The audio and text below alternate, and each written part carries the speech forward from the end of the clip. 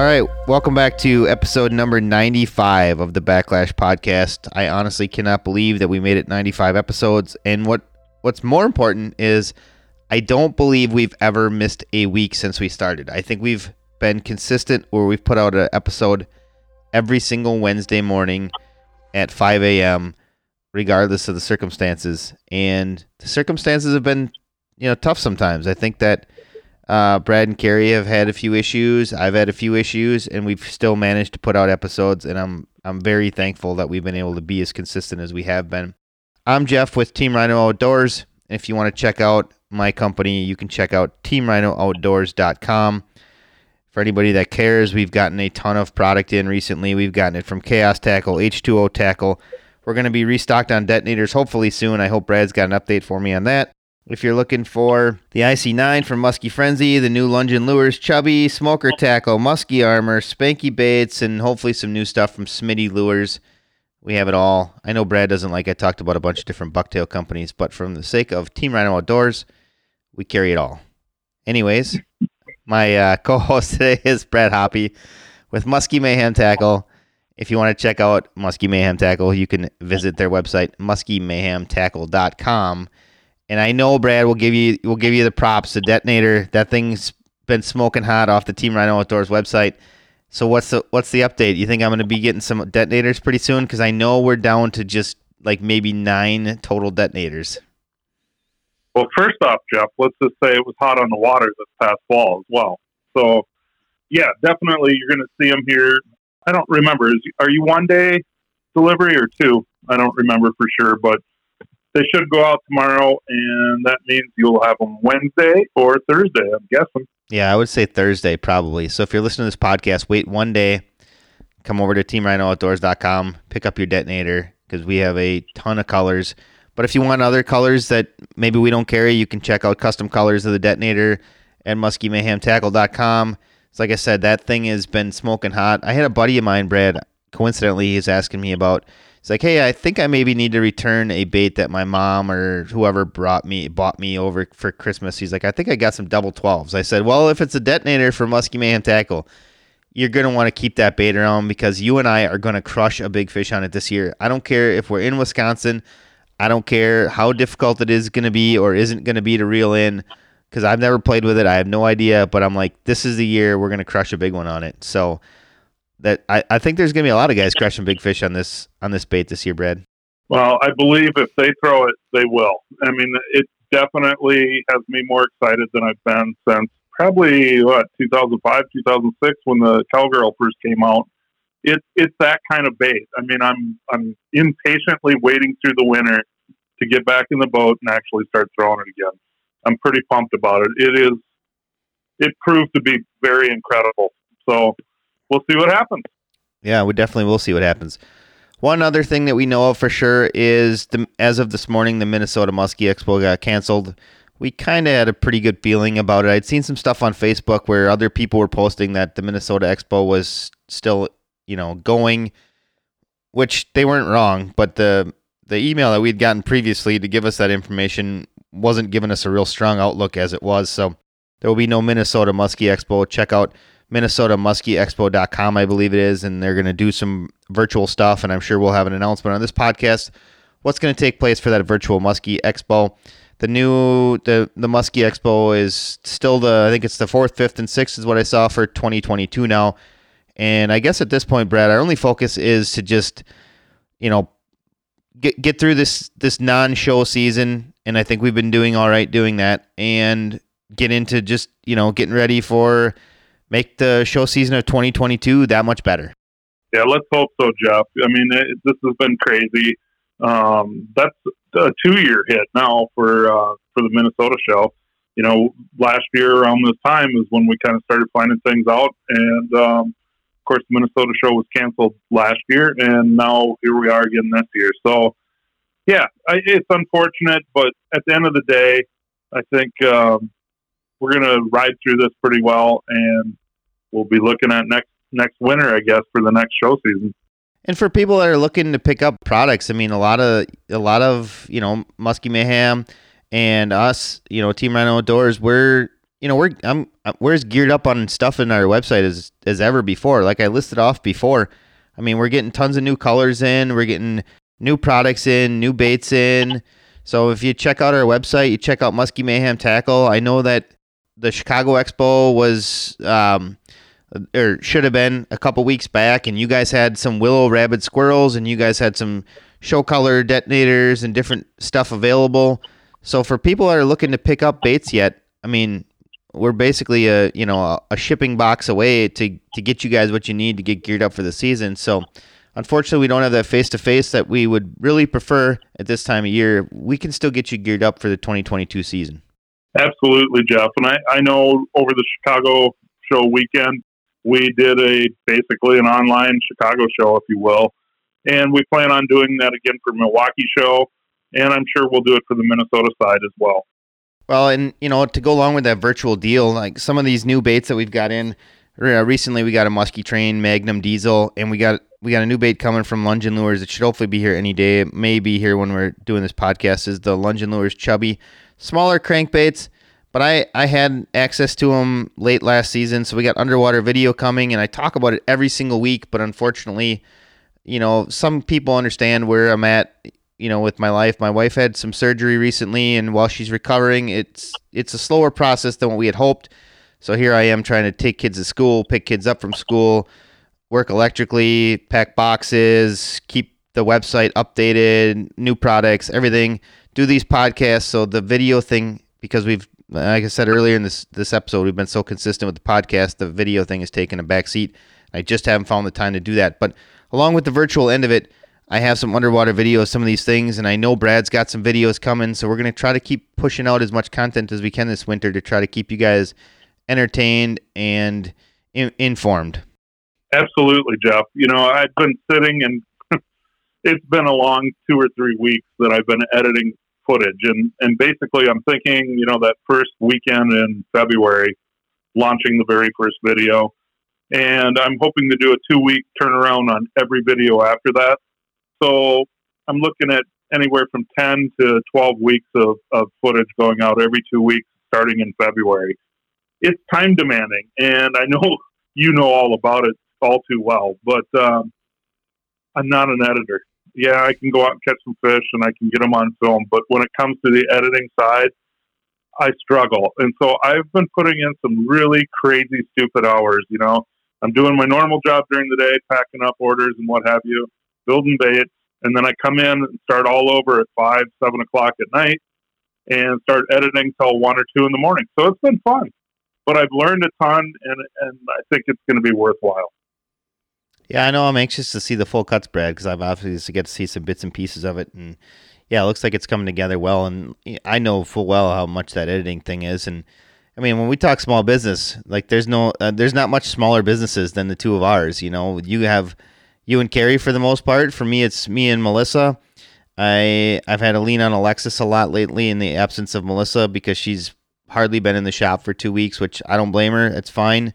I'm a big boy. We'll strap it on and get after it. I have, Brad, and I've talked to you packing orders at midnight so many times while you're editing and I'm packing orders. So it's all good. I don't want to sound like we're complaining at all, but that's the struggles of small business is, sometimes there's just not enough hours in the day.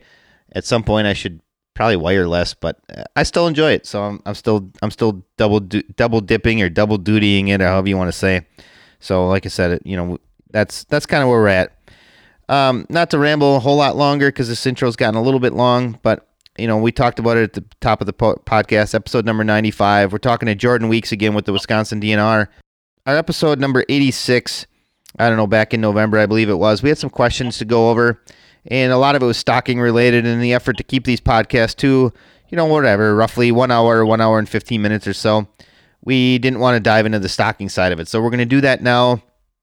And I always thank the guests for coming out, but it's always good for us to have Jordan on, and I truly do appreciate everything he brings to our podcast because of the fact that, like, Jordan's got he's not a guide, he's not a manufacturer, he's got no products to sell.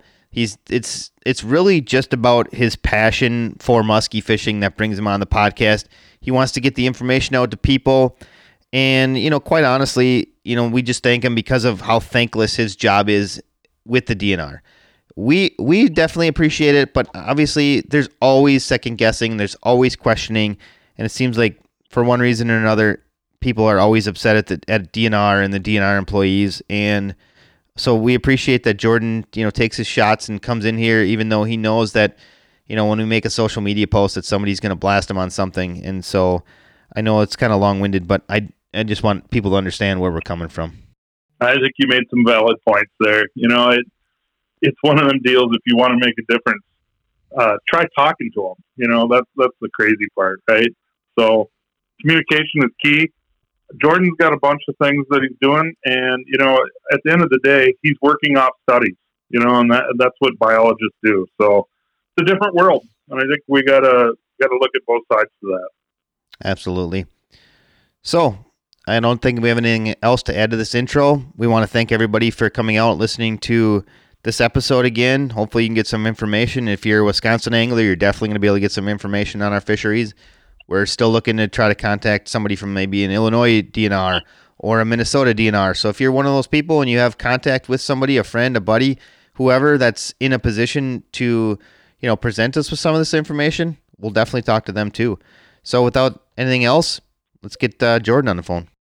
All right, our guest today is Jordan Weeks with the Wisconsin DNR.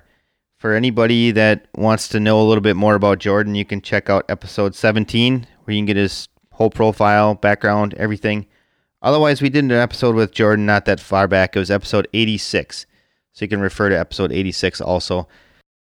And so we are having Jordan on because it hadn't been, or because of those questions. We want to get all those questions answered. So Jordan, thanks for taking time out of your schedule again. I know we've been back to you. This is, I think, your third full episode, which if anybody else is keeping track at home, that is a new record. I don't believe we had anybody else on here with 3 full episodes. Is that right, Brad? Does that sound about right? Yeah, I would think so. I think we've done 2 a few times here and there, but this is number 3 for the first time. Yes. So Jordan, thanks for being the special number 3. I mean, hopefully third time's a charm, and this one actually is a good episode. Although I think they're all good episodes, and you're always bringing a lot of, I wouldn't say so much like the ins and outs on how to catch muskies, but you're bringing a lot of the biological stuff to this podcast, and we really appreciate that part of it. So thank you for taking time out of your schedule once again to talk muskies with us. No problem, guys. Thanks. I appreciate you having me. Okay, so in 2020, the Wisconsin DNR did very minimal stocking. And moving forward into 2021, Jordan, can you talk a little bit about what's going to happen for 2021? Yeah, no problem. In 2020, really the only fish that got stocked were the holdover Great Lakes strain that go into Green Bay and our Great Lakes waters, including there was a few that went into Lake Winnebago system. They don't actually go into Winnebago; they go upstream, and then the grand majority went into Green Bay and the associated tributaries of Green Bay. And the only reason we were able to stock those is, like I said, because we had those holdovers in our hatchery system already, because we did not take any eggs at all because of COVID in 2020. And then for 2021, is it looking like things are going to be on track again to resume your normal operations? Yes, we should. We are on schedule, and we've been making plans and make sure we have the safety protocols in place so that we can take eggs this spring and plan to be back up and running with our normal stocking schedule. Now, some folks might be wondering if Pear Favor Lake that was supposed to be stocked last year will be stocked this year. That answer varies by biologists.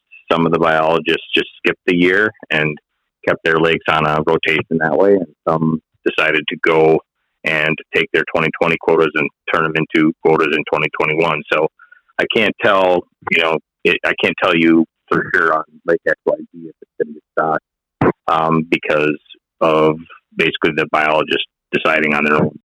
But moving forward, let's just say you were on an every other year schedule. I mean, if it was missed in 2020, it might get skipped over for 2021, but then it would be back on par again for 2022. Is that correct? Yeah, most of the lakes that the higher profile waters are stocked biannually, so every other year. So they'll either miss that one stocking event, which from a population level perspective, anglers probably won't know. won't even be able to tell that year class was gone. If you miss 3, 4, 5 in a row, then you could probably see it on a population level. But when you talk about just missing 1 year, it's no big deal. So we should be in good shape coming up. We got most of our hatchery plans taken care of already, so we know what fish are going where, and that really relates to our genetic management units that we have in the state of Wisconsin. I mean, an example of missing a bunch of year classes would be Green Bay. That missed a pile of them. I think it missed 3, 4, 5 of them. You did see in my opinion, I think you noticed that there was some year classes missing, but for anybody that fishes in Green Bay knows that's still probably the crown jewel of the Wisconsin muskie program. So I would assume that nobody's even really noticed that there wasn't anything going on last year. Yeah, I would agree. I mean, I think that you're 100% correct in that Green Bay, at least as far as size, ultimate length, Green Bay is the crown jewel. However, we do have really good success stocking muskies throughout the state of Wisconsin. We have over 660 muskie lakes, and a lot of those are maintained exclusively through stocking. So, we figured out a pretty good system, a cost-effective system to be able to stock these lakes across basically the entire state, so that we have all these opportunities. So, Jordan, one of the unique things, you said that we might not notice a difference missing a year or whatever it might be, that stocking program. Maybe it's 2 years skip, depending on the lake. Over the years, I've noticed like certain stockings do way better. And maybe could you describe what kind of takes place? I mean, what are we looking for the best year of stocking, that best year class, weather-wise, water temps? I mean, what is it that causes certain years to really succeed well in the stocking? Hey, that's a great question, Brad. I think a lot of people will be interested to hear what we know about that. So what I can tell you with a lot of certainty is that the larger the fish is in the fall when you stock it, the better. We have in Wisconsin, we basically ask our hatcheries to produce an 11-inch fish at minimum. And they've been able to do that since we started to ask them to do that. And that's, if you think about it, that's basically May, June, July, August, and then in September is when we typically stock fish. Typically the middle of September, towards the end of September. And factors that really play into the survivability of a particular year class are things like the predator fish that exist in the lake. If it's a lake that's got a lot of largemouth bass and the water is really warm, that can have an impact. Those largemouth bass love to eat small muskies, especially if you got a number of big ones. So what we try to do is stock the fish when the water temperatures are a little bit lower. Largemouth bass and smallmouth bass activity, for that matter, that it really reduces once the water hits 50 degrees. We rarely stock that late in the year, but the closer you can get to 50, the better it is for survival of these year classes. There's been some research that shows on certain lakes, taking fish off of a boat landing and stocking them around the lake in different places helps in survival, but that's not a universal thing. That seems to be lake specific. Most of our stockings occur at boat landings, and you get pretty good success. If you wanted to put one number across the entire state of stocking success, you could probably feel pretty good about like a 20% survival. So if you stocked 100 fish, you'd have 20 fish that survive. That would be, again, an average. So there's lakes that are much lower than that, and there's lakes that are a little bit higher than that. But that's probably a good baseline number.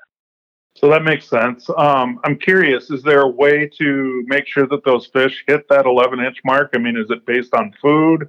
What is it? Or is it just basically on time? Yeah, it's food, and that's the hard part about raising muskies, is they are fairly expensive because in Wisconsin, we feed them all live fish from the time they go out on their hatchery ponds. They eat minnows the whole time. And we found that their survival is much higher with that compared to ones that we've fed when they're real small. And then we finished them on minnows. We found that there was a real big difference in survival on those. So yeah, we feed all the fish in Wisconsin. We feed them all minnows, which is very expensive because, to buy that volume of minnows for our hatchery system to produce probably about 60,000 fish per year is significant. So It's very expensive to grow those fish, but if we wanted to get them bigger and we had the budget to do it, we could pour the food to them, and we could get them to 15 inches in a year, I'm sure. Is there anything we can do as anglers to, help that along? Is there a fund that we can contribute to? Is it Muskie Inc.? Is it Muskie Clubs? What is it that helps fund this stuff? Is there private funding on it? Yeah, we've had a number of muskie clubs across Wisconsin donate money to help buy forage, and it's very helpful, and we're very thankful for those efforts. But to kind of put it in perspective for you, Jeff, if you were at our Governor Thompson hatchery, and I'm about 90% sure on this number, per week when we have the full battery of muskie ponds going, it's about $17,000 in minnows. So you can guess that clubs, if you all went together, you could probably come up with a significant amount of money, but it would have to be a pretty good chunk of change from each of the clubs to get to a significant number to keep those fish. The other thing that we have to weigh into all of this is, because our hatcheries are not species specific, so our muskie hatcheries also have walleyes in them typically, and sometimes have other species too. So we have to coordinate with the hatchery staff to get those fish out at a time when they're available to do it, and they're not doing other work that's essential. So what you're saying is that muskie stocking isn't essential? No, that's not what I'm saying. It's essential, but there's a number of different operations that have to happen at the hatcheries, right? So we want to make sure that we get our muskies out at a time when we're not interfering with other stuff that are there statutorily. Sure. Just giving you a hard time. No problem. As far as I'm concerned, they're the only thing that's important, but I don't get to quite run this thing yet. Absolutely. All right, so let's talk a little bit about, how we go about, gaining our eggs. How do we decide which muskies we're going to use as brood stock? Does that change year after year? Can you talk a little bit about that process? Sure. I'll try to break it down in a fairly easy to understand way. So back in the early 2000s, the concept of genetic management was brought to our attention, and ironically, it was brought to our attention by anglers. For years before that time, we basically had broodstock lakes that we went to get eggs for muskies on each side of the state. Our two major hatcheries in the north are Governor Thompson and Spooner, and Art Emke and Woodruff. So those are where most of our muskies were grown. And those crews at each respective hatchery had their favorite places to go, where they knew they could get the fish fast, they could get a whole bunch of eggs really easy, and it was very easy for them to do, and we raised all kinds of muskies. But after we were questioned on how we did that by a number of anglers, and it actually turned out to be one of the best things that ever happened. It made us look at what our genetic makeup was in the state of Wisconsin, and it also allowed us to plan how we wanted to make sure we maintained our diverse genetic, and also make our hatchery system more efficient and have higher integrity genetics-wise. So what they do in the West, for the Governor Thompson Northwest, the Governor Thompson hatchery has a number of brood lakes over there, and there's a odd number to get it on a rotation. So we get these native genetics that we found through actually taking samples of fish throughout the entire state of Wisconsin, really. But we've taken fin samples and analyzed these fish to find out which genetic is actually native and the ones that were here before, let's just say way back when, whatever time you pick it, versus what we have right now. So interestingly enough, we did a really cool study over on Le Coudray, which is one of our very well-known musky waters in northwest Wisconsin. And we had scale samples from 1956. So we could get genetic material off of those. And then we had a number of different samples from 1956 to like 2008 or 2010 or something like that. We analyzed those dead different time series, and what we found is, even though there had been stockings into Le Coudray from places like Mud Callahan, and there was actually a stocking in there from northeast Wisconsin, from the Minocqua area. Why, I'm not sure. That's way before my time. But we found out that those other stocking events didn't contribute to the genetics of Le Coudray at all. So the genetic that's currently in Lake Le Coudray is exactly the same as what it was in 1956. So it's pretty amazing that some of these waters are very resilient to stocking from outside sources. Now we see that generally across the range in northern Wisconsin, that the genetic that's in the lake tends to group with that similar genetic around that area. They do tend to group by hatchery, but there is some outliers that showed a different genetic around. Well, me personally, I would have to say this, Jordan. My largest Wisconsin fish came out of Le Coudray. So it was just shy of 50 inches. It was like 49 7/8 or something like that. So I love that genetic. Yeah, there's a number of lakes up there that still produce some really large fish in that, in almost Minnesota territory. We get those 54, 55, a handful. In the last 10 years, we've seen them over there. In the western part of the state, when you get the lakes that have real high productivity, even stocked waters, there's actually one that I can never remember the name of, but we got a 50-pounder twice, the same fish twice in that lake 2 consecutive years. And she was just a tad bit over 50, but you can imagine what she looked like at 50 pounds. So we have these brood lakes set up in the western part of the state, Le Coudray, the Chippewa Flowage, and Lost Land and Teal, and we rotate those every 3 years. The broodstock lakes don't get stocked back unless they're from that lake. So, for example, when the Chippewa Flowage is used as our brood lake, it gets stocked back with a few Chippewa Flowage fish to replace the eggs that we took. But we don't stock those fish, then we don't stock Lost Land and Teal fish back in the chip. So we only put the source stock back into the broodstock lakes. And in the northeast part of the state, we have Pelican, Kentucky, Big Arb. We use them in Aqua Chain a couple times. Those are our main broodstock lakes over that way. And we found that the genetic that's in those lakes has been maintained through a long time series. When we actually send the genetic samples to a lab, it's basically showing that we have good diversity and that this is a good stock that we have in those parts of the state. Along with that being said, how many tigers are you stocking a year, Jordan? Or is that something that you guys have never done or do? Or we currently don't stock any hybrids. So all the hybrids that we catch in northern Wisconsin are native, or natural hybrids. They, are natural crosses. Back, let's see, when I was in high school, which was like, oh man, now we're going back, 1990 through 94, in that time series, they used to stock hybrids. They stocked a bunch of them in the Madison chain. I used to catch them as a kid when I was bass fishing down there. The reason we stopped really was because that, they were kind of a dead end, and we switched over to the true muskies. Now, there are options to stock those. We do have, in our genetic management plan, we do have the ability to allow stocking of hybrids. We just haven't had a lot of interest in doing that. The state probably wouldn't raise those fish just because we don't have enough space to grow as many trues as we'd like. So we wouldn't probably do it, but if there's a potential, because we do allow private groups to stock in some of our waters, they potentially could buy hybrids and stock those out on their own with a stocking permit. Yeah, it's just kind of interesting. I mean, you're hearing about a lot of tigers in the last couple of years, so I was just kind of curious if you guys were actually stocking them or if they were all natural.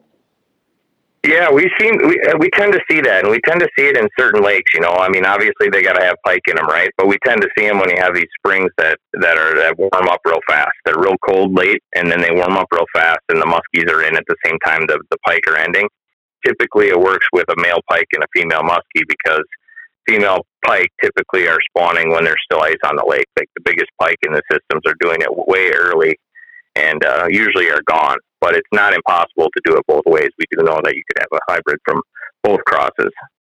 Well, my assumption then, if that's the case, then potentially we should have some decent years of potential for tigers recently, I would say, because I think almost all of our springs lately have been that, where everything's kind of really late, ice comes off super late, and then all of a sudden, boom, it goes from winter to 90 really fast. So, I mean, if that's the theory behind it, then there's a potential for some decent tiger fishing coming up in the future, potentially. Obviously, you don't have the data to suggest that for sure, but based off what you're saying, that's kind of the way the weather pattern's gone the last 3 or 4 years. Right, and that's the tricky part, right? Because in as many, I've been sampling muskies for a long time in the state, 20 years or so, and I don't remember ever catching a hybrid in one of our nets. The only time I've ever gotten them is when we're electrofishing, and it's hard to get muskies with electrofishing gear. And so because they don't act like a spawning muskie, when we go out to do our surveys, we do our surveys very similar to, Minnesota and Michigan and all other people who try to catch muskies. We put trap nets in shallow water and these fish blunder into them. Well, those tigers tend not to be in those areas at that time, and we just don't catch them. So we don't have really good information on, even in the lakes we know have a lot of tigers. Well, we get reports from anglers that say, hey, we're catching a bunch of tigers out here. Chippewa flowage has always been one that's had, really good hybrids, but we hardly ever catch them. So we have no clue, other than the anglers telling us, hey, we're catching hybrids, that, what the population is like out there. So it is kind of a cool thing. For as many muskies I've caught in Wisconsin, which is quite a few, I caught my first hybrid a couple of years ago in the summertime that I know was not a stocked fish. So I thought that was really cool. Yeah, definitely. One thing that's kind of weird though is how obviously you said it was pike population is going to help produce tigers. Obviously they have to be there, but how certain lakes just have more of a reputation for tigers than others do. It's kind of interesting. So the lake that I'm by is, Pelican, and it seems as though there's a reasonable tiger population there. Is there anything within a lake that that makes it more conducive to have tigers? Because it seems like that's kind of the case in Wisconsin. Certain lakes are more known for tigers than others. Yeah, it seems, and I don't have really good data on this, and it's really interesting that, the scientific literature really doesn't have a lot of information on hybrids other than experiments that are done in laboratories. So anyway, in nature, it's hard. So we kind of have to use our anecdotal information. So this is what this is. This is almost like reckless speculation. But we tend to see more hybrids where there's limited spawning habitat. So in certain situations, the pelican doesn't seem like that's that is the poster child for that to me, because it's got a lot of what I would call pretty good spawning habitat on the lake. But it has something to do with the fact that they like to be in the same spot at the same time. So it could be as simple as just a small inlet, a creek or a stream that's coming in that concentrates these fish, and they're all using the same spot. And then you'll have a lake down the road that maybe has a similar situation, and the muskies just don't want to be where the pike are. It's kind of interesting. I had a friend that fished Lake of the Woods a lot, and they would go up. They weren't muskie fishing, but they'd be up there early in the year, and they would see the pike in these big bays, the ones that were really big and really shallow. And the muskies were all in these smaller bays that were adjacent to these big bays that were much smaller in size, but they had very similar characteristics. But so when they were fishing around in there, they noticed that the muskies were using a different type of habitat for pike. And what we see is when we have lakes with a lot of similar habitat or limited habitat, we have the potential for hybrids. So Jordan, one thing I would say is sometimes the Wisconsin muskie fishery, Wisconsin DNR, they kind of come under fire as far as not enough muskies, not enough big fish. We're not using the right genetics, all those different things. And I know you've dealt with that for years. I would imagine you have some data though that would probably prove otherwise. Is that correct? Yeah. I mean, there's always going to be folks that when presented with data say, well, that's not truthful or whatever. And I guess I can't worry about that. What I can tell you though, from some of the metrics that we have recorded in the last, let's just say 20 years or so, that the number of hours it takes to catch a legal muskie in Wisconsin has went from about 100 hours down to about 40 hours. And this is from our Creel surveys. So this is not necessarily, Brad, who knows how to catch them very well. His number would be much lower than that. It takes into account Brad and also, dude who doesn't know which end of the rod to use. So it's an average, and we found that the number of hours it takes is decreased tremendously. I have actually looked at a lot of information on my own to do some of my own seminars and talks, and found that using the Muskies Inc. database is a really good way to kind of talk with anglers about this particular issue. The best way to look at it is like if you take from 1990 to 2018, and you can look at trends and catches and numbers and size and all that. When you look at that number for the state of Wisconsin, we almost always register about 3,000 fish, plus or minus 500 or so, with Muskies Inc. Annually. That's more than basically anywhere. So we do register a lot of fish. We have a lot of fish in Wisconsin. The second thing that we notice is over that span of time, the number of 45-inch fish, 48-inch fish, and 50-inch fish have been increasing over time. And that's even true if you take out Green Bay. So I've done that with all the analysis. I've taken out Green Bay fish, and you still see an increase when you plot the trend line of those numbers, those catches, the number of fish registered by Muskies Inc. people only. So that's not everybody. I may have said it before in a different podcast. I've never once registered a fish in Muskies Inc. And I know there are a bunch of other people like me that haven't registered any of that fish. So it's a good way to kind of gauge where the state's at. And that number really has gone up since about the year 2000. So we do have good data that suggests that the number of big fish in the state is growing. All of our fisheries metrics that we're taking from a scientific standpoint on our lake surveys and whatnot, almost all of them on almost all of our waters to show an increase in average size and the largest fish that we're catching. I would say that, the good old days of muskie fishing really are right now. And this is all independent of this thought that's out there that our genetics are bad. Our genetics are not bad. There's nothing bad about our genetic. And I think when people say that, it puts a thought into their head that says, well, they're all inbred fish and they all don't have the propensity to grow large. Well, there's a ton of things that go into that. And, you can, I like to talk about it in kind of other terms to get people thinking a little bit differently about it.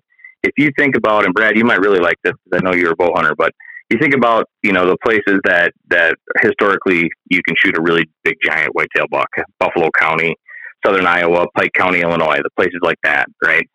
Everybody, the first thing you talk to, when you talk to those folks, the first thing they talk about is that genetics are great. Well, if you look at the scientific literature about whitetail deer genetics, and I'm talking about the stuff that's peer reviewed by other scientists, and if it's BS, those scientists say this is BS and then it doesn't get published. Like that stuff, the genetic is not it. The genetic is very similar from those areas, like very similar.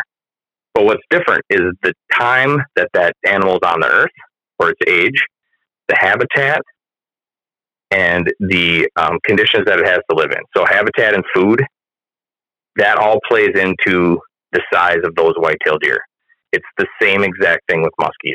One thing that we can say with a lot of certainty in Wisconsin, we've ran some genetic tests on our data, and we found that the sweet spot for growing numbers of larger fish that are 50 inches or larger, are lakes that are 2,000 acres or larger.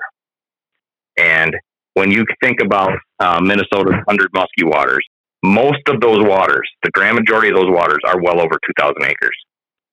When you look at Wisconsin, when we have 660 some muskie lakes, we have much smaller lakes on average. And so we don't have as many of those really large lakes that help those fish get large. Those large lakes, if you think about it really simply, they have the better habitat. They have more forage, and they have the opportunity for those fish to grow larger before they get a hook stuck in their face or somebody, a pan fisherman catches them and takes them home to mount them. So, that stuff plays into this genetic concept. Now, having said all of that, if you want to talk about the genetic component, we've done a lot of that research as well. And I talked a little bit earlier in this podcast about the fin clips that we take and the scales that we have.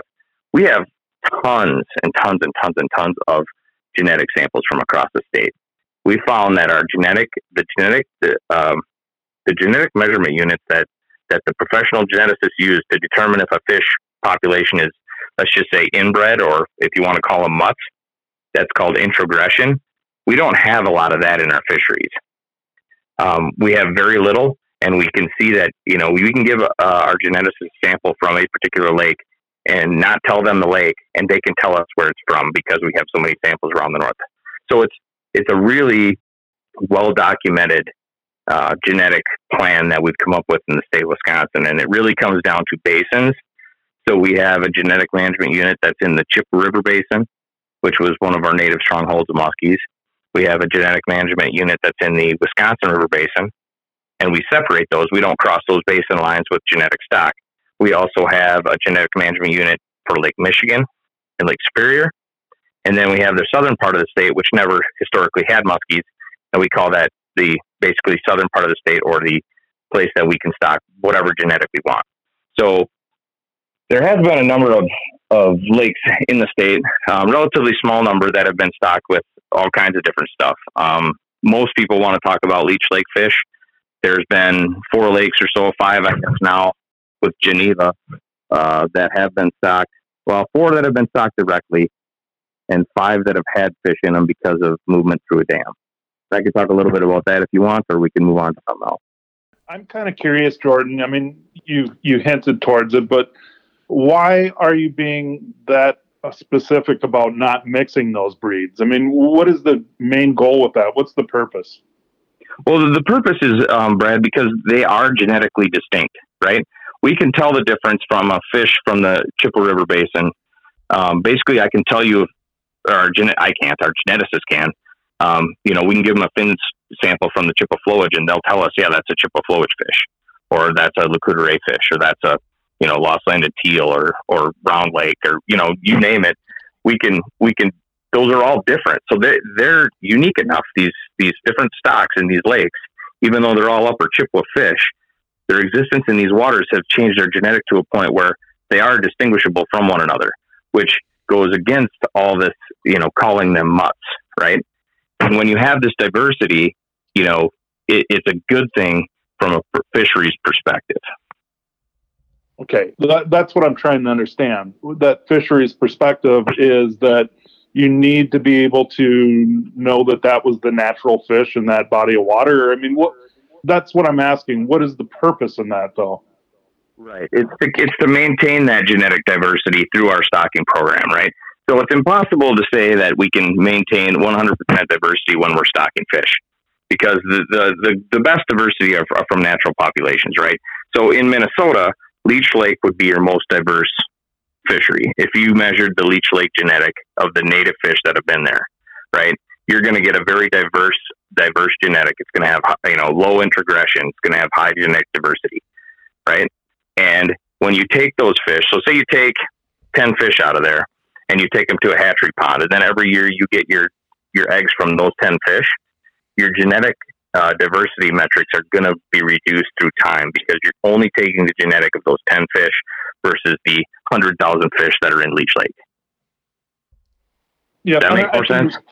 For sure. I can respect that. I was just, I don't know. I'm trying to understand, you're saying you got the chip fish, you've got all these different bodies of water. I'm just kind of curious on, what that really truly means and how you guys are trying to manage that, I mean, you've explained it all. In my head, though, I'm sitting here spinning, thinking, man, the amount of work that you guys are doing to try to maintain that gets to be pretty extensive. Yeah, Brad, it hasn't happened overnight, right? We've been working at this for close to 20 years now to try to figure out the best genetic management plan that we can have to maintain our rare genetics that we do have in water bodies in Wisconsin, while still maintaining our hatchery system, right? And we have these basins delineated the way we do because most of our genetics groups that way. So if you think about it, before people were there were muskies in the Chippewa River and there were muskies in the Wisconsin River, and both those were genetically different. So what happened once we dammed these systems and we came as people and started moving fish all over the place, that those native river genetics that were in those two bodies of water got moved around to these other water bodies. Through time, they've diverged to a certain extent, and some have maintained the original genetic. So we have those in units that we can describe easily, and we can also logistically actually get the eggs and distribute them, right? So you're always balancing we want to maintain our best genetic management practices with the feasibility of actually doing it and the money we're given to do it. And that's what we've done in Wisconsin. So Jordan, correct me if I'm wrong, but the other reason you want to have a bunch of genetic diversity amongst these fish is in case you'd have an issue like a VHS, it doesn't wipe out your entire genetics if they're all essentially brothers and sisters of each other. That's a great point, Jeff. And yeah, that sometimes happens. And I'm not going to say that it always happens with private growers, but sometimes they don't draw off when they grow fish to sell to different muskie clubs or whatever. They don't always draw from a really diverse set of parents, and that can happen. So if you have a fish population that has very low genetic diversity, and you have a disease like VHS come in, it could kill every single one of them. Compare that to what happened on Lake St. Clair, where you have this super diverse population of muskies out there. VHS came in at least a couple times now and has killed a bunch of fish, but there's still a whole bunch of fish there, right? So those fish obviously either didn't encounter the virus or they're resistant to it. And that's the best measure. And that was a great point that you made. I'm surprised that I forgot to talk about it, but that's one of those things that you want to have in your population, a diverse genetic so that it can withstand those type of things.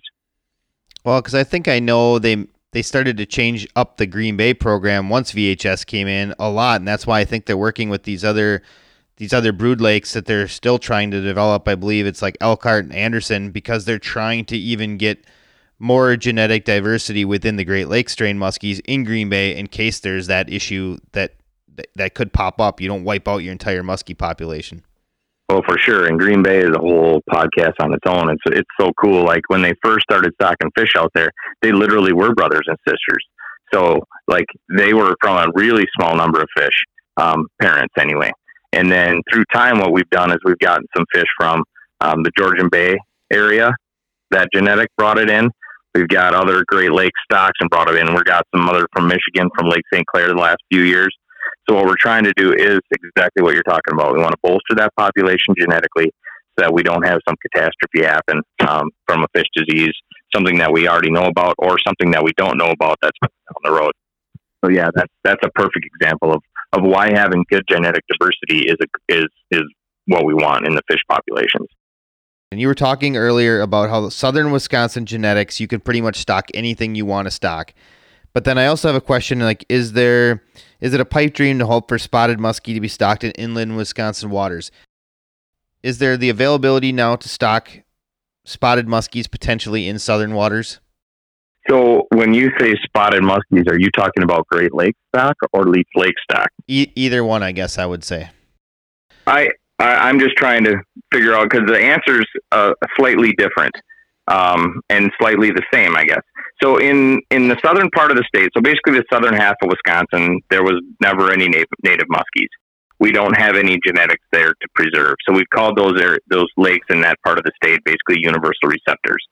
So we allow private clubs to stock. We don't have strict genetic guidelines for those folks stocking fish. They can stock whatever fish they want, right? As long as they get a stocking permit and permission from the biologist. So in basically the southern half of Wisconsin, pretty much the southern half, most lakes could get stocked with whatever. They could be Leech Lake fish, they could be Great Lakes fish, they could be hybrids, they could be, the fish that the state of Wisconsin already raises and stocks down there. And so from that perspective, in those lakes, you can certainly, if a club has a feather in their hat that they want to do certain thing, they certainly can. However, what I would tell them is a cautionary tale, because it's been done in a few places with relatively limited success. So Leech Lake fish have been stocked in Lake Monona since about 2005. About 22 to 23% of the total fish stocked in the lake are Leech Lake origin, and they're stocked, I think, by the Cap City chapter down there every year. I can't recall exactly how many fish it is per year, but it's not a huge number. After 15 years or so, from 2005 till now, only about 10% of the muskies in Lake Monona are of Leech Lake origin. So despite being stocked about 22%, only about 10% of the fish out there are of Leech Lake origin, meaning 90% of the fish are of Wisconsin origin. And that basically talks to survival of those two stocks. They were also stocked in Lake Wissota at about 26% of the total number of fish stocked. And that one has been real bad, less than 3% in two different samples, less than 3% of the fish are of Leech Lake origin out there. Eatonwell is another one, a really giant reservoir. That's basically zero or very small number of muskies that are of Leech Lake origin in there. although there hasn't been as many stocked there as some of the other two lakes I mentioned. And then Lake Geneva has had a few fish stocked in there just in the last few years, and we don't have any survival information on that. So what we found and what other scientists have found in other places, peer-reviewed literature and from Illinois and other places, are typically the locally adapted stock or the local fish do the best. You know, Leech Lake is pretty far north from Lake Monona. Sure. Yeah, that makes sense.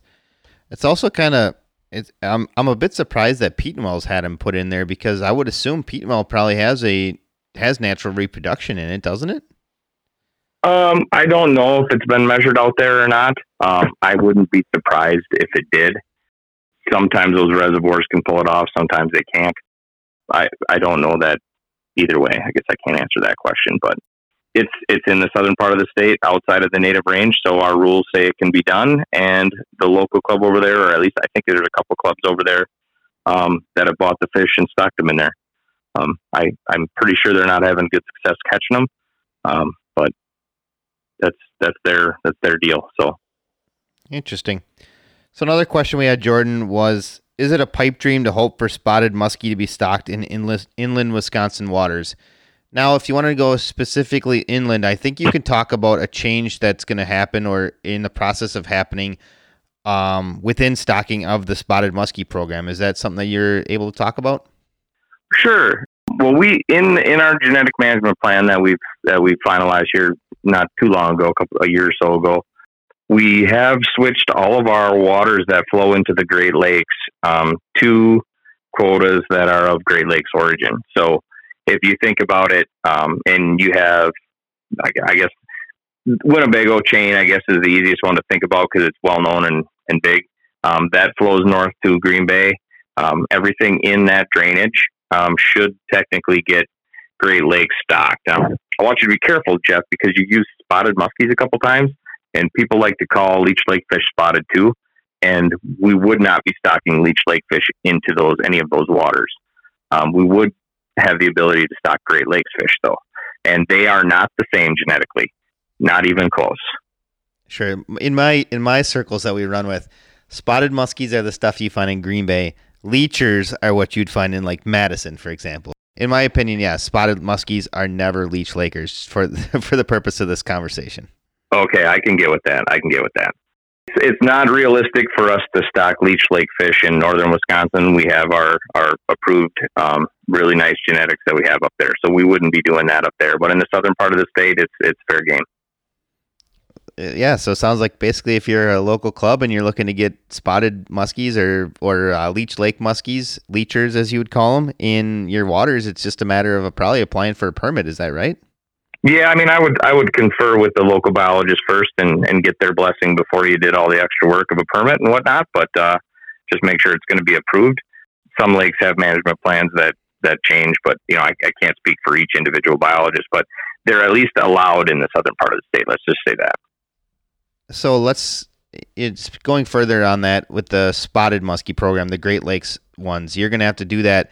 So one of the ones I'm going to talk about would be like Shawano Lake. That's no longer necessarily on the, the Chippewa Flowage, Wisconsin River strain muskies. Now they're going to be strictly switched over to the Great Lakes spotted muskies. Is that correct? Yeah, well, mostly. Those were upper Wisconsin fish that got stocked in there into Shawano Lake. That's from the Art Emke hatchery. So those were upper Wisconsin fish that went in there. But yeah, from now on, the quota will be set to be Great Lakes spotted muskies, and we're actually ramping up our hatchery production so to make sure that we can accomplish that. So we have to switch around some of our quotas to make sure that we get the correct Great Lakes stock. We raise enough of those Great Lakes fish to stock in those waters. Now, we're not going to be able to do it all the lakes that we have quotas for right away.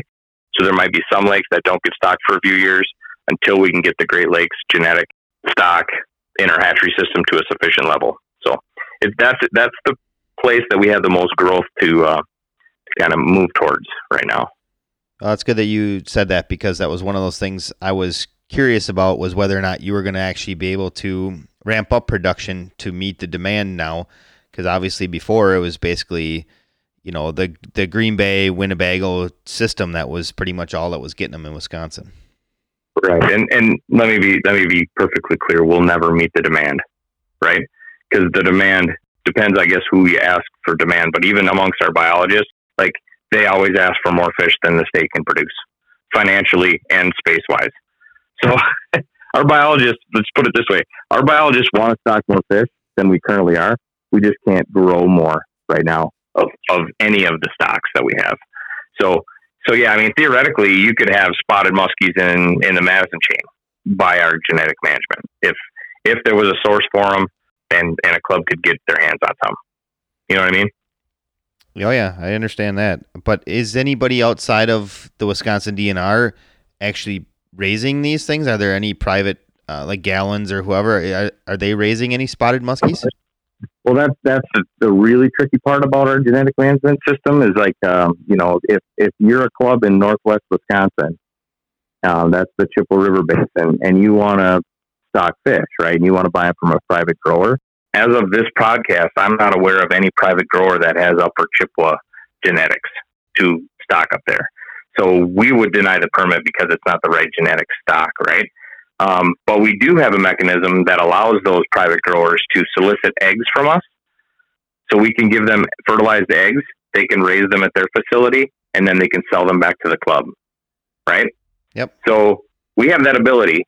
We haven't been asked to do that yet by any of these private growers. So there's a disconnect, and there must be a business reason.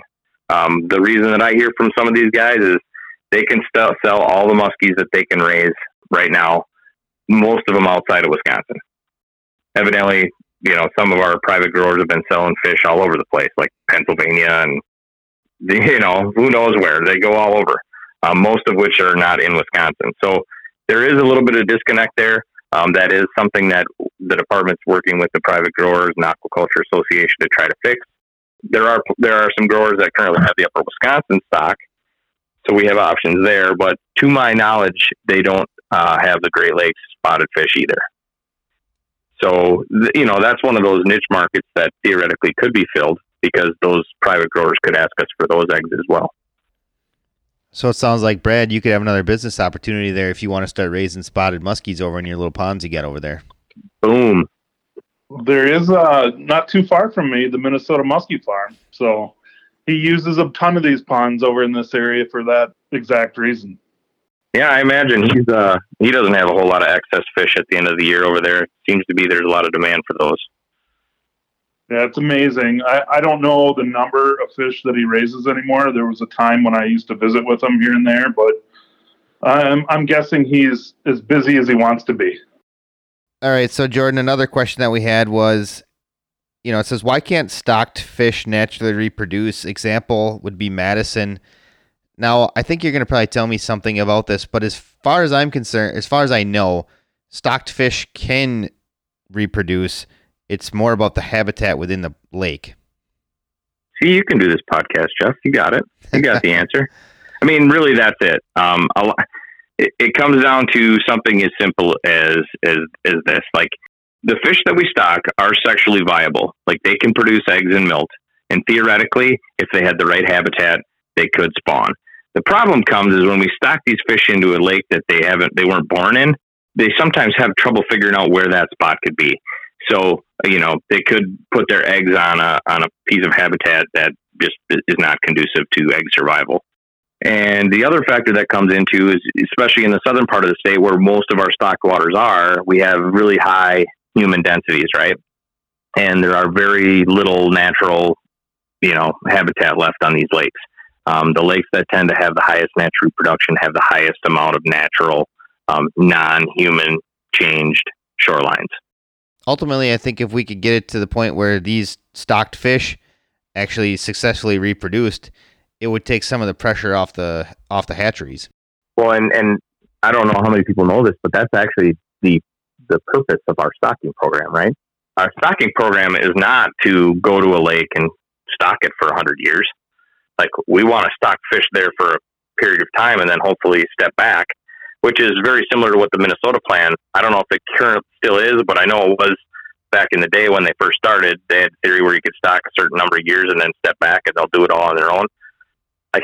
I don't know for sure, but I think they're finding out that they're not doing it at as high a rate as they'd hoped in some of these lakes. But that would even be a win, right? If you had a limited amount of natural reproduction and then had to supplementally stock with a much smaller number of fish, that would allow us to stock some of these other waters that have slipped through the cracks for a number of years. I actually just got a spreadsheet from an angler in northwest Wisconsin in the area that he fishes in. It was kind of cool when you looked at the data, some of the lakes, and it corresponded to his fish catches too, right? So some of the lakes got stocked very frequently with a very good number. Some lakes were stocked for a period of time with a really good number and then basically dropped off the table. And the angling success followed that trend with about a 10-year lag. So, you're talking about all the different things that muskies need for doing the natural reproduction. And you're right. I mean, the structure and the change of all these lakes over a period of years with people and whatever else. But one of the things that I always wonder about is dams. So a lot of these lakes, I know throughout Minnesota, I'm sure throughout Wisconsin, have had dams put in place so the lakes actually grew or became one lake out of two lakes or something like that. When they do that, does that kind of change some of the structure too that they normally would reproduce on? For sure. Most of our true native muskies in Wisconsin were all river fish, right? So they spawned in rivers, and when a river is dammed up, that habitat that was riverbed is flooded and silted in. And the really interesting thing about muskie eggs is they are not adhesive. Northern pike eggs are adhesive, so when they're fertilized, they're sticky. So when the female drops the eggs and the male drops his sperm, the egg becomes sticky, and then they do it over vegetation so that egg hits a piece of vegetation and it hangs there till it hatches. Muskie eggs don't do that. They fall to the bottom. So if you have a really mucky area and a muskie egg hits that, it basically suffocates because there's no oxygen down on that muck. But we found that areas with even sand, areas that have a lot of wood, where the muskie eggs actually fall on a piece of wood, then we have some natural reproduction happening. Sand is okay. Generally not rock, but it's certainly possible. And muskies, especially in Green Bay, because first of all, they don't know what they're doing really. They put their eggs on rock out there sometimes. We're finding eggs out there, but we're just not finding young in a lot of places. The one place that seems out on Green Bay to be a really good, well, not really good, but we found young muskies that are not stocked are the Menominee River and Little Sturgeon Bay. Those are the only two places that it's like a handful of fish. With the makings of these different dams and different things, I mean, obviously that's going to deteriorate some of that structure, like you said. So I'm curious, though, as you start stocking these bodies of water, would it be beneficial to place those fish maybe in a spawning area per se, Jordan, or is it too late after, they've been born and they've been raised for half a year? No, I think that there's definitely a possibility, and there has been some research that shows that there may be some imprinting to stocking location. So that definitely could be worthwhile to try to do, is put those fish in areas where you think they could possibly spawn.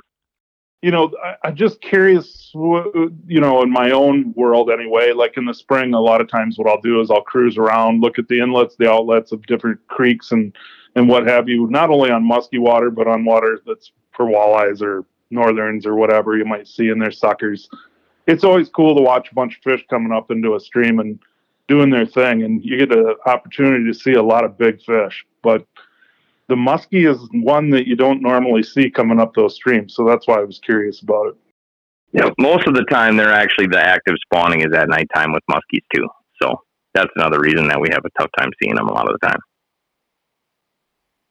Yeah, you always see every spring, you'll see, especially like on Mille Lacs, it seems like a ton of people see them on Mille Lacs doing their thing.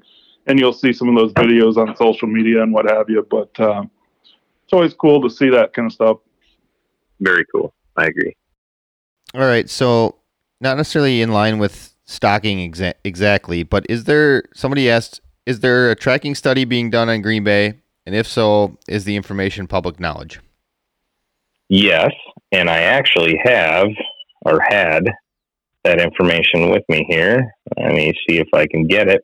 There's actually a project that's, I think it's going to be finishing up here pretty quick.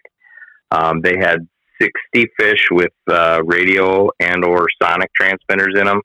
They have in Green Bay, there's a huge array of sonic receivers that basically would tell, they're going to tell the folks at UWSP exactly where these fish were. There's receivers in every river mouth. There's basically a fence of receivers across the upper bay. So if they leave Green Bay proper and head out to Lake Michigan, the folks will know, with the intent to find out how many fish are spawning in the rivers and how many are spawning in the bay. And I can't find the document right now, but if memory serves, and this is pretty close, I think, about 55 to maybe 60% of the fish were river spawners and 40-ish% were bay spawners. And they found eggs in the Fox River and other places that they looked. But like I said before, they haven't found any young fish or hatched eggs in those areas as of yet. But that will be published, I assume, coming up pretty soon. The gentleman who was doing the work just defended his thesis not too long ago. So I would look for a publication in the next couple of years. I can try to get, if you contact me at DNR, my DNR email, I can try to get a published summary of that. But that's essentially what it was. They're not publishing like home ranges of these fish at this point. So that brings me to the other question, like any future studies that are coming up that you're looking forward to? Well, that's a good question. We have a number of research priorities that we just went through as a statewide muskie team recently, and one of the ones that I would hope gets funded, and we're kind of in that cycle right now. We're work planning to try to see what we're going to get funded in the next couple of years. But one of the ones that I'm really interested in is how do we determine population on our reservoirs, because our reservoirs are typically very good muskie waters, but we don't get very good population estimates because those fish do go upstream in the springtime, and we have a really hard time catching them.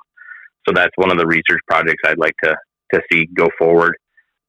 We also want to try to figure out a metric for sampling our rivers, because Wisconsin also has about 100 river segments. That's not 100 rivers, it's 100 river segments that are in various counties that are classified musky water. And we don't have good ideas on how many fish are in those. Some of those fish or some of those populations are naturally reproducing. So we'd like to get some research done on those systems. So Jordan, where can an angler go find all this information? I know through the DNR site and what have you, but what's the easiest method? If they were looking at a certain body of water, they wanted to see what the stocking was, so on and so forth, these different studies, how can they access that? I mean, the easiest way to do it is figure out who the biologist is for that area. And they're all listed on the DNR website by county. So if you know what lake or what county your lake is in, send that person an email, ask your questions, and those people should get back to you. If you have trouble getting a hold of anybody, because we do have some vacancies right now, people can always email me. My email is really easy to find on the DNR website. Email me, and I'll either get you the information or get you a person to talk to about that information. That's the best part of our job, is talking about fishing with anglers that want to learn. And so you can get some of that information on your own. Stocking information you can get on our website, things like that you can get readily. Some published surveys are there, although those probably won't be much muskie-centric, so they may or may not give you good information on muskie specifically. Which is why I say you should just talk to the biologist, because they'll be able to give you actually the nitty gritty, right? Well, I mean, I think that's probably one of those things that not many people take advantage of. Very few. I probably get a dozen a year, a dozen inquiries, and most of those inquiries, to be honest with you, will be through my personal Facebook page, which I prefer people do not use. I prefer that they email me at my work address so I get paid to answer their question. So, yeah, I mean, I still answer almost all the questions that come to my personal Facebook page, but I don't want to do it that way. I'd love to have people just contact me at work so I can take the time to get the data that they need, rather than Sunday when I'm hanging out with my family, I have to answer questions. So, yeah, I mean, get a hold of me, get a hold of your local biologist. It's great way to get information. What about guys that text you on, like, say, a Saturday or a Sunday with a screenshot of certain lakes asking you about their locations and, stocking data on those particular areas? Does this guy have the same initials as me? Yeah, I think he does. I think he might. Yeah, that guy's all right. He's all right. It's happened once. I won't answer if I don't want to. Well, that's good. I do know you did say I got to get some information. I'm going to have to wait till Monday because you didn't have access to it on whatever day I was texting you. It was bad, or I had a couple too many cocktails and I wanted to get the information right. It could be. Well, I appreciate it because I think you gave me the information right, so it's helpful. Yeah, I mean, I mean, we're all happy to do it. That's our job, is to talk with the anglers. And really, honestly, I can't say it enough. You would be surprised how few questions we get from folks. That's interesting. I would have thought it would have been more, but I don't know. Maybe people are afraid that their questions are dumb or whatever. I don't know. Or they just don't know what questions to ask. Yeah, that could be it. And I think that's the reason you send an email first and then have them give you a call, because then you can just talk through things and how things go. But in general, I kind of think of it like, when things are going really good, we don't hear from the public. And that's kind of where we're at. And we've been that way for a long time, because fishing, honestly, is really good in Wisconsin right now. It's really good everywhere, but it's really good in Wisconsin. Like I said before, we're catching more big fish than we ever have throughout the state. And we've got some really good up and coming fisheries, and we've got, very few new fisheries, but because we have so many, you get, some of these lakes become new again, where they get a lot of pressure for a while, and then fishing kind of sucks for a while, and then 10 years later, the fishing is really good again, because we have so many lakes. That happens quite often in Wisconsin. So, yeah, the beauty of it is, I think, Jordan, is it's like every body of water. They run their cycles, right? And anglers figure it out, and they'll ride that cycle until they're seeing a difference. So it's interesting to me. Well, Jordan, since you were talking about, kind of like how things are, still on the upswing here in Wisconsin, the last question I think that we had was, are there any genetic giants left in Wisconsin? I'm going to say, based off some of the talk that you had, let's talk specifically inland muskies. I think you touched on it briefly in the beginning about some of the 50 pounders that you'd seen. Like, I'm assuming every year in inland Wisconsin waters, you guys net some giants. Yeah. They are really a rare beast, right? Some places they're more rare than others, but what I would say for Wisconsin, we still have some really, really large fish. Tom Gelb caught 250 inches in his day. Rest in peace, Tom. Those were in Northwest Wisconsin. The 50 pounder I was talking about was a 100% stocked fish from our hatchery system in Northwest Wisconsin, in a lake that has never had any native muskies in it. So, we know that they exist. We see big fish every year. There's a couple, it's lake specific, and most people know what lakes have the really big fish in them, and those tend to not have very many fish. And that's something that we didn't talk about a lot, but really density dependence is a huge thing when it comes to muskies and really big muskies. And I hesitate a little bit to call them genetic giants, because, like I mentioned before, genetic only plays a small role in how these fish get really big when you talk about it scientifically from a fisheries perspective. The crazy part to that whole thing there, Jordan, let's say 2006, 2009, somewhere in there, Minnesota was known for their 50 inchers, right? I mean, we had some really cool year classes during that time frame that all hit 50 at that magical time. There's like 4 or 5 good years there where it was insane. But just the same, it wasn't like you went out and you fished muskies for 8 hours and you were putting a 50 in the boat. It's still muskie fishing. And like you said, I mean, there's very far and few in between, right? I mean, that's a magical creature that you're talking about. Even in the land of 50-inch fish, like most people like to consider Minnesota at that time frame, I'll never forget, I'd be guiding and I'd be in the boat and we'd be heading out on the water, and the guys would look at me and they go, how many do you think we're going to get today? And they were talking 50s. They weren't talking muskies, and I'm talking muskies. And they're like, how many 50s are we going to get today? So it doesn't work that way. it's a crazy beast that we're fishing after. Absolutely. And there is no doubt, Brad, you guys have incredible fisheries over there. I would classify them as basically low density, big, giant fish waters, most of them. Most of your densities over there, I got a buddy who works over there, and we talk about population estimates and stuff and metrics like that on occasion. And most of your densities are real low, or they're real similar to our big fish water too, though. So when we're talking, if you talk densities of fish, our lengths aren't quite what yours are. We don't typically get to 56, 57s like you see on Vermilion and some other places. But we can get them 54 in the state. Most of them tend to top out about 52 in Wisconsin, but there's no doubt that in that heyday you were talking about, that's when Minnesota almost caught us in Muskies Inc. Because I actually looked at Minnesota data too. I looked at it's really cool. I'm actually giving the presentation next week, I think, for the Michigan Muskie Alliance, talking about fish growth. But it's really interesting to watch what that happened with the Muskies Inc. registration. It's incredible what happened in Minnesota. I won't see it that way again in my lifetime, that's for sure. I mean, there was nights when we caught 10, 12, 16 fish in a night. I mean, it was insane. And some of them would be 50s, and it was a really cool time frame, that's for sure. A lot of those catches were having to do with you and Carrie with the double cowgirl, so that's pretty impressive. Yeah, it was. I mean, there was a lot of things that happened during that time frame. I mean, you can't just say it was us, but there's no doubt that it was a magical time for the cowgirl. That's for sure. For sure. All right. Well, Jordan, I think that covered a lot of stocking. So if anybody was interested in the nuts and bolts on the stocking and everything, I think we covered a lot of it. We covered Green Bay and North and South and everything. I would still love to find somebody that will do this for the Minnesota area. I think that would be interesting. Maybe somebody can point us in the right direction. Heck, maybe Jordan, you can point us in the right direction, because I think it'd be interesting to go that route, because obviously a bunch of our listeners are from other areas. Even Illinois, it'd be great to have somebody from Illinois as well.